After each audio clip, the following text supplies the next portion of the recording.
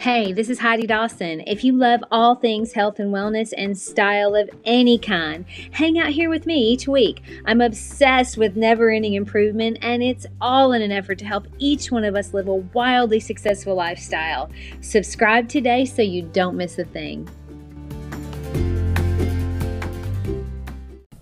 Hi guys, welcome to episode 145 of the Wildly Successful Lifestyle Podcast.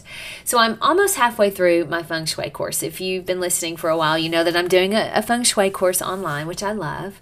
But let me tell you, just like everything in life, you have to take what works for you and leave behind what doesn't. Otherwise, you're going to drive yourself crazy. So that's what I'm doing with this course. I love understanding not only how we affect our space, but mainly how our spaces really affect us. We're all so busy. I mean, some of you I know have children, some work 2 jobs, some are caring for elderly parents or in school themselves. Maybe even all of that combined. Whatever it is though, our home should be a place we look forward to. Bottom line, you deserve to have that. Now, we're in a huge renovation right now. You probably know that too. And I gotta tell you, sometimes I don't want to be in this house. And I love my house, but I don't want to feel that way. And right now, I really understand how a chaotic environment can affect us. It is so important for our space to be a place of respite or refuge. But more than that, the way we live in our home actually affects our habits. Sometimes we're working against ourselves and we don't even know it. So how do we start to make sure that our house is supporting us?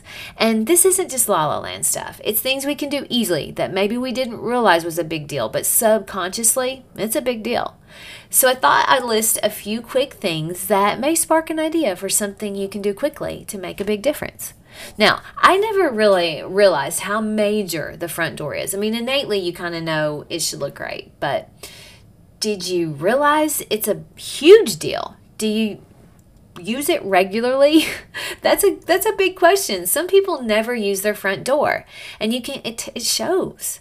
Do you have plants to welcome you home or welcome your guests in? Are those plants alive? That's kind of a big deal too.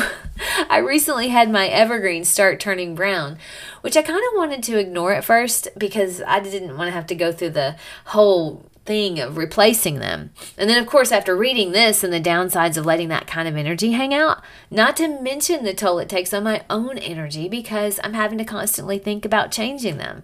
Why not just let them go? It's better to have nothing than to have dead plants. So I just did that. And now I have these big planters with nothing in them. And that isn't so bad for a minute. Okay, how about the welcome mat? Is it clean and not worn out? Is the door actually working and freshly painted? You know, it's so many people, like I said, don't use their front door because they may go in through their garage. And I've seen that many times where the front door kind of seems dormant. It does make the house feel off somehow. The front door is the mouth of your home. It has to breathe. So if it's not welcoming you home, that's usually a pretty easy fix. Something to think about. Okay, this next one's huge. Clean windows. And this alone can change the way you feel about your entire house. If you don't want to pay someone to do it, you can go to Lowe's and get that Windex bottle thing that attaches to your water hose, and voila. It's quick and easy and really makes a huge difference in your home. All right, so how about clutter? And let's just not take on the whole house. Let's just start with your main point of entry for your family. Is it off the garage maybe? It's that space that you walk in immediately. You use all the time. Maybe it's off the garage. Maybe it's your front door. Did you know that having clutter in your immediate entry actually encourages bad behavior? Okay, not really bad behavior, but it does tell your brain that it's okay to drop things here and keep going because, well, that's what you've been doing. When your space is clutter-free and organized, think about it. You don't want to mess it up by unloading everything and just leaving it. So you're actually encouraging and maybe even creating new habits by organizing your point of entry. Just doing this one thing could create a new habit without you even knowing it. One last thing, and I know I like to talk about this, but if you have little things that you've started to ignore that can be easily fixed, like crooked pictures, burned out light bulbs, piled up mail or clothes, or dead plants or flowers. These subconsciously take a really big toll on not just you, but everyone in the house. My husband had a shirt that a button popped off, and I think it was on the chair in our room for about 3 weeks before my brain actually saw it. And was like, what in the world? Why have I not done something with this? So I took it this week and it made me feel really good. And guess what? It took about 5 minutes of my time, literally. Pretty sure I'd been looking at it for 3 weeks, but I'd gotten used to seeing it. You know how that goes. So take a fresh look around in a state of awareness, because so often we stop seeing things because we're living sometimes on autopilot, but our subconscious doesn't stop seeing them, and that messes with us. That fresh look with an awareness may be just what you need for just a little win this week.